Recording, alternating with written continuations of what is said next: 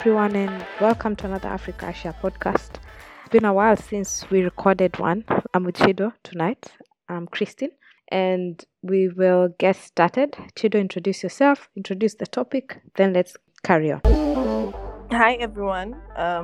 My name is Chido, and it's good to be back after quite a long hiatus. So today we've decided to just have a chat on various observations that we have made over the year on African trade and businesses. We had quite an extensive discussion. I think we had extensive discussions beginning of the year when we were talking about the impact of COVID-19 on businesses, on e-commerce, on digital trade. And now, it seems as if we are past that era. Obviously, we have the Russian-Ukrainian war. So in light of all those changes that have happened, what really have we observed? Like, what has been the trend for African trade and businesses? So before I say much, I'm just going to, ask you, Christine, to dive in. Okay. So I'll start off by where I'm at, which is in Kenya. And I would say, looking at trade and things that have been going around the country, you can see the situation, especially on the economic side. So the Kenyan general election is on Tuesday next week, on 9th of August. And then over a month now, there's been a crisis on the maize situation. And because one of the biggest or staple meal in Kenya is ugali or sima, or the South Africans call it pap. It's made using maize flour. So there's been a shortage. What has happened is that let's say one packet of maize flour was costing $1.50. So in the last month, it went up to close to $2.50. That's crazy, especially thinking that this is the staple food, that even like the person with the least amount of purchasing power, this is what they consume almost on a daily basis. And then the government gave directive that because there was a maize shortage, that it can be imported. So then again, I learned that importing things like maize, wheat, most of these things from Europe, like from Russia or from Ukraine, is much cheaper than importing it even from other African countries. So recently, someone was telling me how there's been an influx of maize coming into the country, so the millers can see if they can find they can sell the maize flour at a cheaper price. Of course, with the elections and everything going on, and now with the food crisis, that's not a situation you want on your hands. And Chido, I think it just got me thinking how dire a situation it can be when it comes to like this sort of trade. When on one hand we have like the Africa Continental Free Trade Area, and here we are with such a shortage of maize, which is a basic thing which I would think it should be possible for Kenya to say, let's import from Zimbabwe maize. But then also, again, because of the cost of farming within other African countries, I understand that it's cheaper to import such things from Europe or from other countries that do large scale commercial farming. So Chido, to begin with, that has been my observation. So since you have decided to start with the price of maize, I think I might as well, make some comments on all the issues that you raised. So number one, the reason why sometimes it's really cheap to import our basic stuff, your grain, your wheat, and whatever, from most of these developed countries, especially the US, has a lot to do with subsidization, right? So you find that most of these large, what we're calling large scale farmers, are really subsidized by the government, which makes it relatively cheaper for them to export as compared to every other developing or least developed country. And also, obviously, we cannot be blind towards your usual African problems, right? We are talking of the time it takes to, for border processing to be done, how we are lacking digitalization in that aspect, and how that then ends up affecting the whole supply chain and ends up making it even more expensive for somebody to then, import from another African country. But I just wanted to point out that in as much as we always want to look at, oh, Africa is not doing this right or what, but we also then fail to have this discussion about how much some of these industries are heavily subsidized by their governments in developed countries, number one. Then number two, I wanted to just make a comment in respect of the AfCFTA to say there was a hype, a really big hype when the agreement was signed and member states started ratifying. I think there was more or less like a savior mentality to say when the AfCFTA comes in, it's really going to change. It's going to be a game changer, right? It's going to change how we're trading. It's going to boost intra-African trade and whatnot and whatnot. But there are two things that I want to point out. The first being the AfCFTA is not coming to a region that is, not used to regional economic communities. We already have our own regional economic communities that have been there. We've got SACU, for instance, the oldest customs union ever, right? We've got your COMESA, your EAC, the tripartite that failed to kick off. So then the AfCFTA, it building on existing regional economic communities. I mean, obviously, it was going to build on the performance of these regional economic communities that already have preferential terms. Number two, I think I know that people now are sort of, questioning, they're starting to question if it really works. But what people have not yet realized is even though it was fully operationalized on the 1st of January 2019, trading under the AfCFTA has not yet started. And this has nothing to do with whether member states are willing or reluctant to trade, but it has a lot to do with the fact that rules of origins are still being negotiated, schedules of specific commitments are still being negotiated. The negotiation process is still ongoing.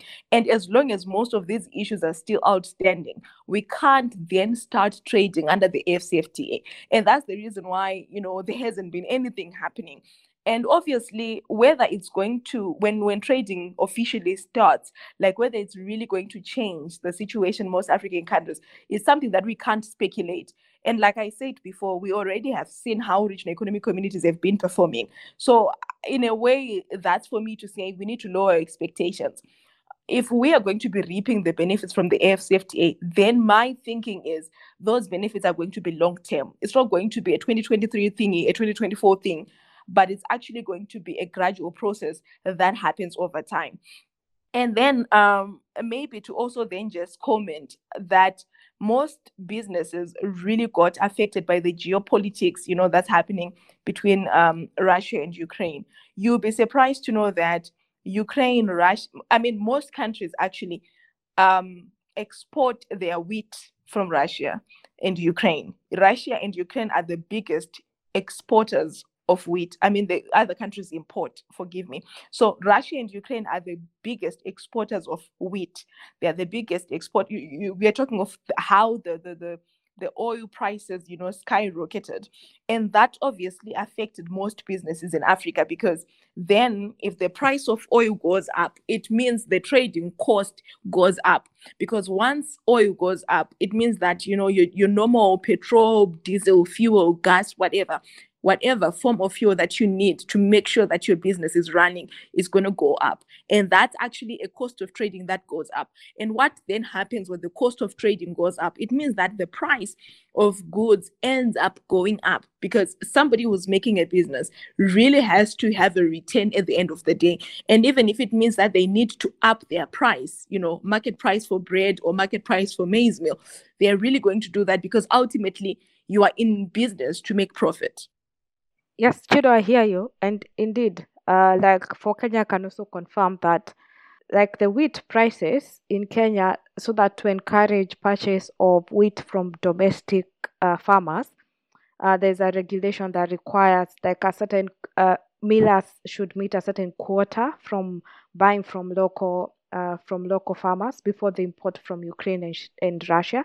That goes to show you like how much you have to protect even like the local farmer. Otherwise, the millers find it cheaper to buy to import from Ukraine and Russia. And so imagine what that the war did to that situation. Even if, as far as wheat products are concerned, I wouldn't say there's been much of a crisis, although prices have generally gone up on the consumer prices in Kenya. And I agree with what you say that maybe long term benefits are what we can see we might realize from the Africa Continental Free Trade Area, and also that you see like the subsidies that maybe Russia, Ukraine, the US are giving to their farmers or the farming sector, so that their prices are very competitive when they export their products. I think these are some of the things that, of course, it's a reality that even if the after were to come into force, this is a reality that you'd have to face. Should a miller looking for products, whether it's whichever forms of grains, feel that they want to buy from Russia or Ukraine or from the US because you see of the subsidies, versus if they have to buy from Africa because the AFTA is in force. So how do you regulate that? And because again it's business, as you say, someone who wants to make money, they'll look for the cheapest cost of production. And if that means importing from outside Africa, that might be the case. That's a reality, I think, that will have to come up. Chido, you possibly are well versed with maybe ways that might be addressed, because I would imagine even if like the custom duty was very low or nil, if you yeah, it should be there should be no custom duty if you're importing from African countries where based on the AFTA. But still, custom duty is not the only thing that increases the price, because if the goods are so subsidized coming from their home country, by the time they're getting into Kenya, even with custom duty, they might actually the cost might be the same as importing from an African country. And then of course there's like the entire transport issues, the ease of importing, the ease of trading generally, which is not just about custom duty. It might end up being that importing from the US might be cheaper in the long run.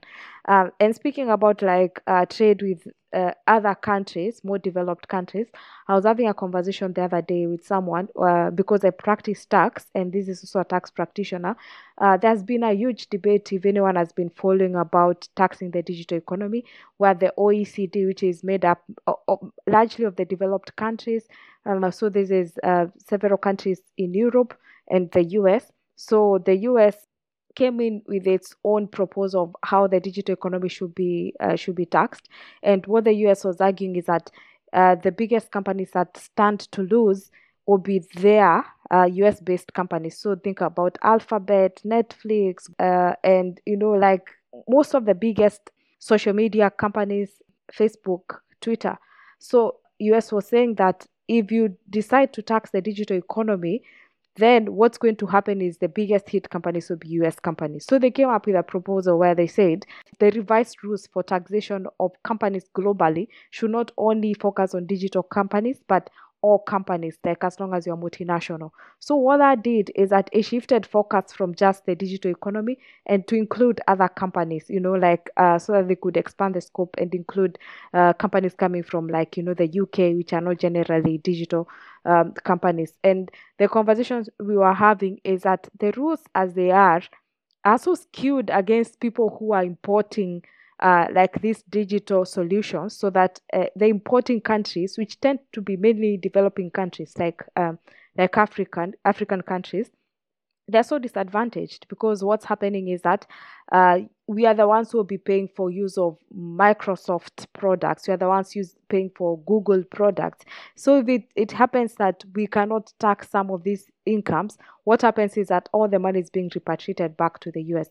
And so, Chido, what my observation here is that there are long-term benefits, but possibly to flow from after. But the reality that we are dealing with is possibly that we may never quite break what seems to be like the cycle of how things are set up, whether it's the subsidies, whether it's the taxation issues that tend to favor more of the exporting countries. Those are my observations on that, Chido. Um, yeah, whilst I agree with you, I also then just want to point out something to say, we are not far gone. I say that because when countries went to, like when we had MC12 recently, you would realize that African countries, for the first time, were actually pushing for that TRIPS waiver, to be adjusted in a way that it favors, African countries to say, now we also want to be able to manufacture our own pharmaceuticals.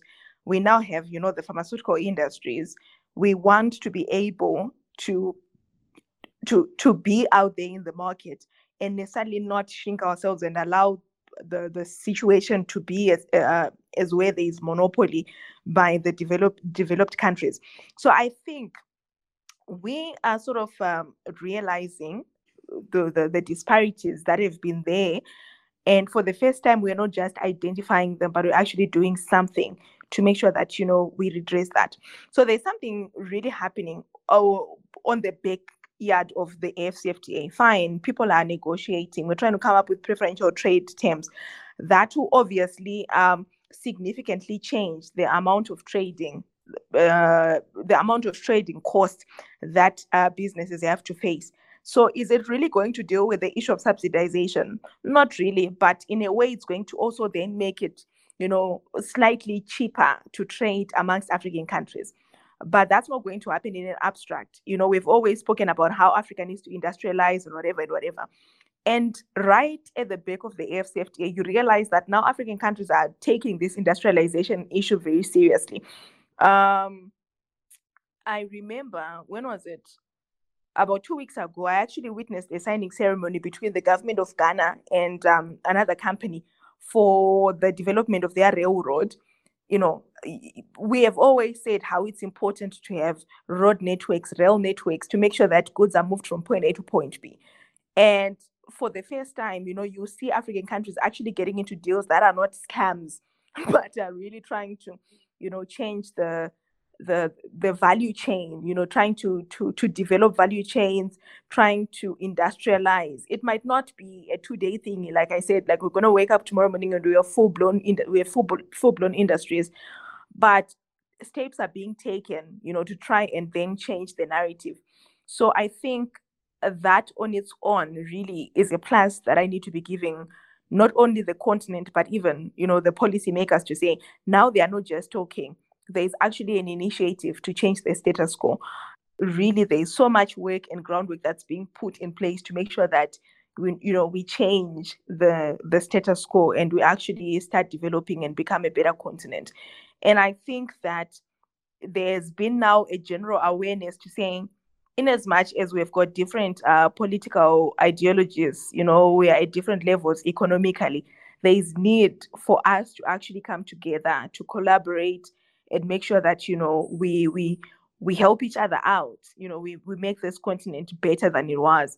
So in as much as there all these funny political tensions and disagreements that happen, you hear that this country in the EAC has closed its borders to this other country and whatever. Where it matters the most, it almost seems like, African countries are actually like coming up together and uniting.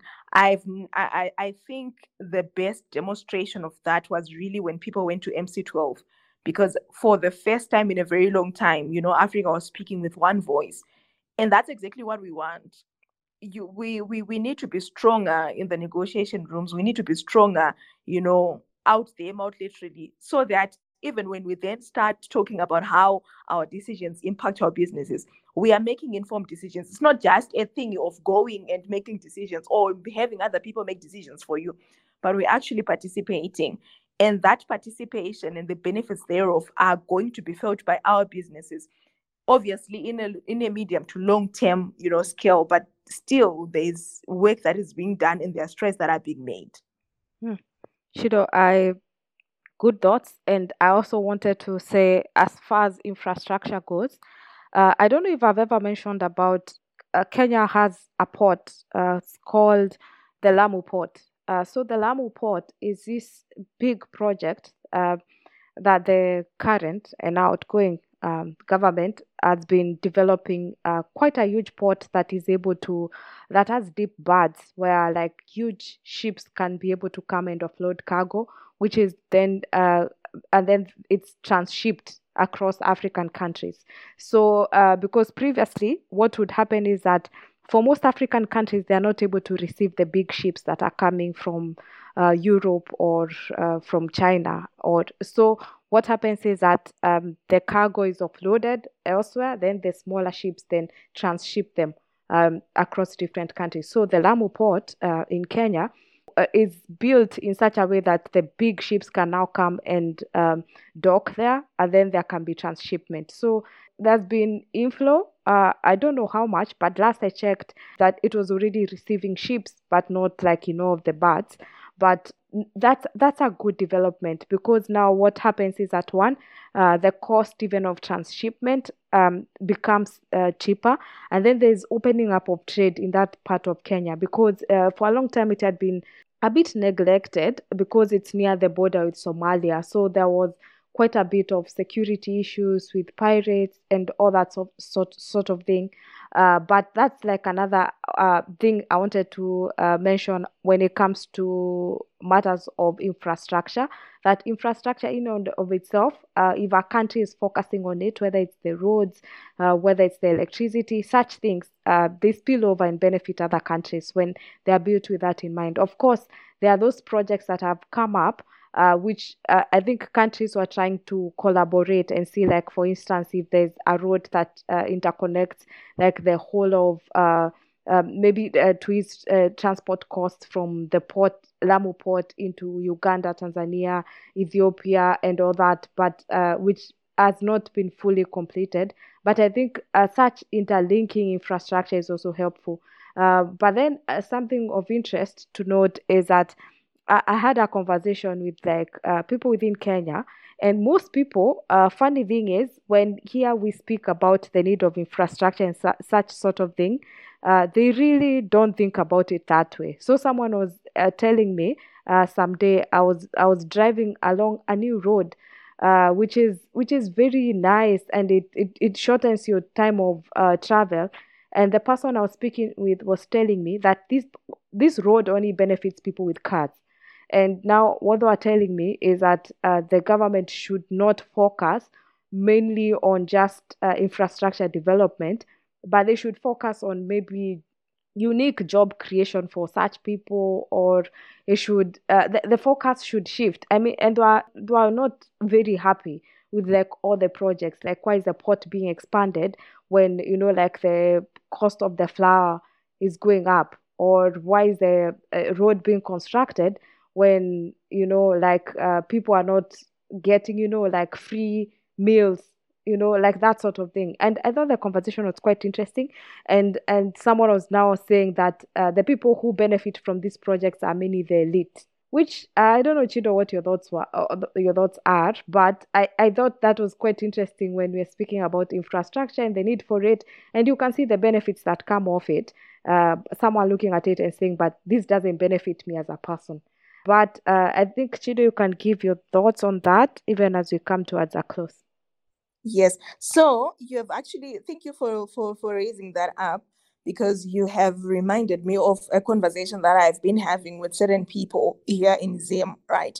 So the economic situation, really, I can say this, that the government has been making several strides to make sure that, they stabilize the economy, and, we get back our financial integrity and all.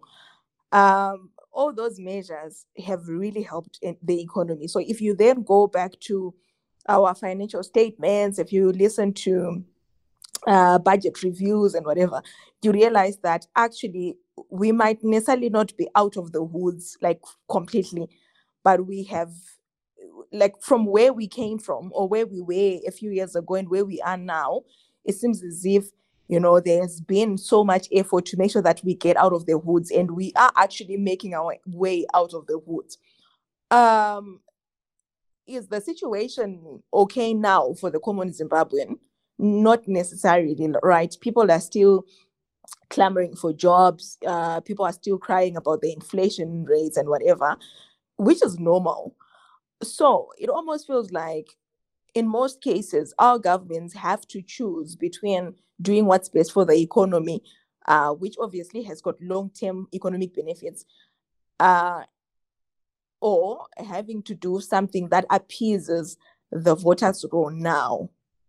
So you would realize that building infrastructure, your road networks, your ports, and whatever, to the common Kenyan who doesn't understand the importance of actually having a port that is functional and roads and, developing value chains, having manufacturing power, industrial power, it might, if it doesn't translate to somebody getting a job or getting a meal at the end of the day, it doesn't make sense. But actually, that is what makes sense for the economy, to make sure that, you continue sustaining your economy and you actually have, people that can feed off the benefits at a later stage.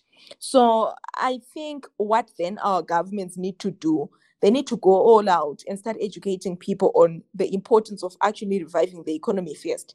Yes, people will suffer. I'm not condoning that. And I'm not saying, people should just take a chill pill and shut up. But I'm saying there is then need for there to be an awareness to say, okay, we're going to put this tax, right? We are taxing this for this particular period because the returns from that tax, from the money that we're going to be taxing, it needs to probably go to debt servicing so that, we service our sovereign debts. This is good because we will, number one, we will not have to pay debts for a very long time. Number two, we will then have, once we service all our debts, we can then have enough financial muscle to start focusing on developing our economy. We need to take this money from, or rather, we need to prioritize building this road and building this port, because as you would know, we import or export certain such and from this country, right? For Kenya, we would say, because we are one of the largest exporters of flowers, right? We need to make sure that our flowers, when they get to the other side of the coast, they get there in time, they are still fresh enough to be on the market, and then the country can get foreign currency which can come back to the reserves and be channeled into the economy. So I'm thinking that there is no transparency in terms of us actually having those conversations to say, the government itself has a prerogative to then go in and start explaining to the to every other person. I'm not saying, go knock on doors and start explaining to people, but have those public consultations and have them understand the benefits that will come from building a port, that will come from, servicing the railways, that will come from actually constructing roads, so that people would then understand. Because at this stage right now, it almost feels like everybody's like, you know what, if you're not giving me a job, I don't understand what you're doing. And I would say this, Christian, I was in Ghana a few weeks ago, and I spoke to a taxi driver. He picked me from point A to point B. And his issue really was that there are no jobs, there is no food, right? And I'm thinking, I'm so excited for the government of Ghana for getting into this deal where they're going to be resurfacing and reconstructing their rail lines, because I know what it means for the region. I know what it means for intra-Africa trade.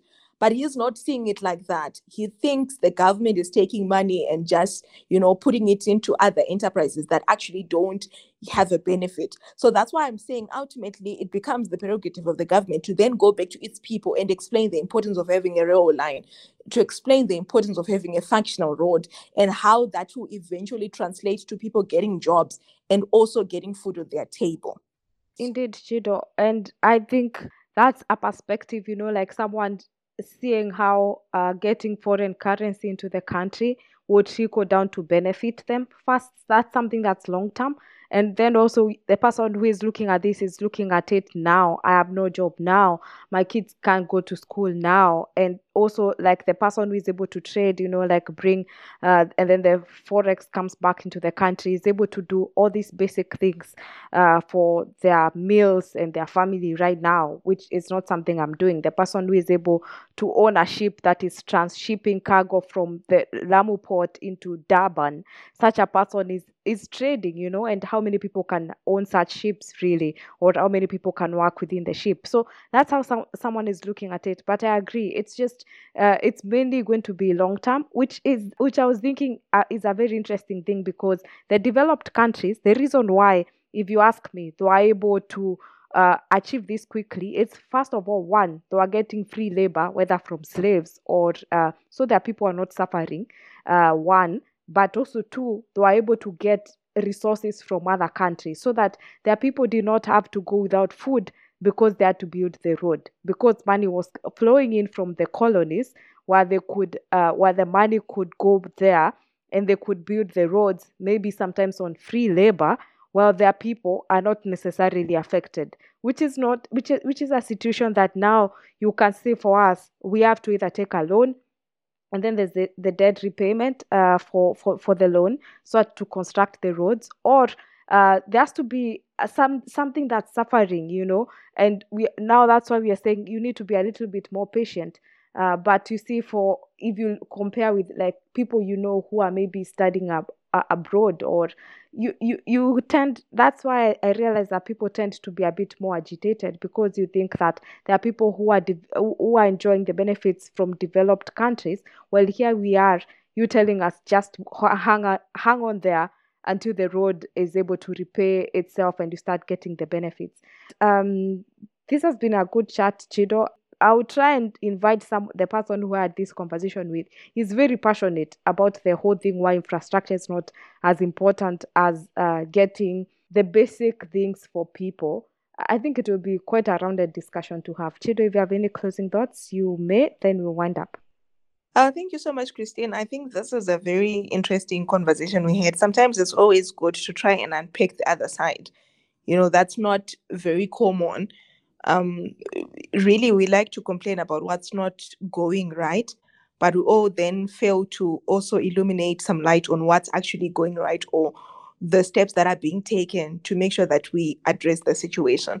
So yeah, I think we are moving at quite a pace, and I'm excited. If we continue with the momentum that we have, you would realize that if there's one thing that I think we all learned from COVID, was to be sustaining. And I liked how African countries, or rather businesses in most African countries, really rose to the occasion. You had the pharmaceutical industry in Egypt really rising up to the occasion, to make sure that there are drugs. When most countries closed their borders because of COVID-19, and you have most African countries, Uganda, every other African country I can think of, really, getting into this business of trying to manufacture PPEs to make sure that they service their own domestic market, right? Initially, when COVID started, masks were so expensive, but now you get them for as little as 30 cents. That's like 30 cents of a dollar, which is really cheap if you think about it. Simply because we rose to the occasion and we started making our own masks. We had most countries really becoming inward looking, thinking of how they can start developing their industries, how they can attract investments, and these public private partnerships to make sure that they become self-sufficient. So I think when push comes to shove, really, we try to rise up to the occasion and make use of what's there. So I think if we could then keep the momentum and keep pushing and never forget the lessons that we learned from COVID, and also the geopolitics in Ukraine and Russia, we could actually start building an Africa that we would be proud of, or that our children would be proud of in the next coming years.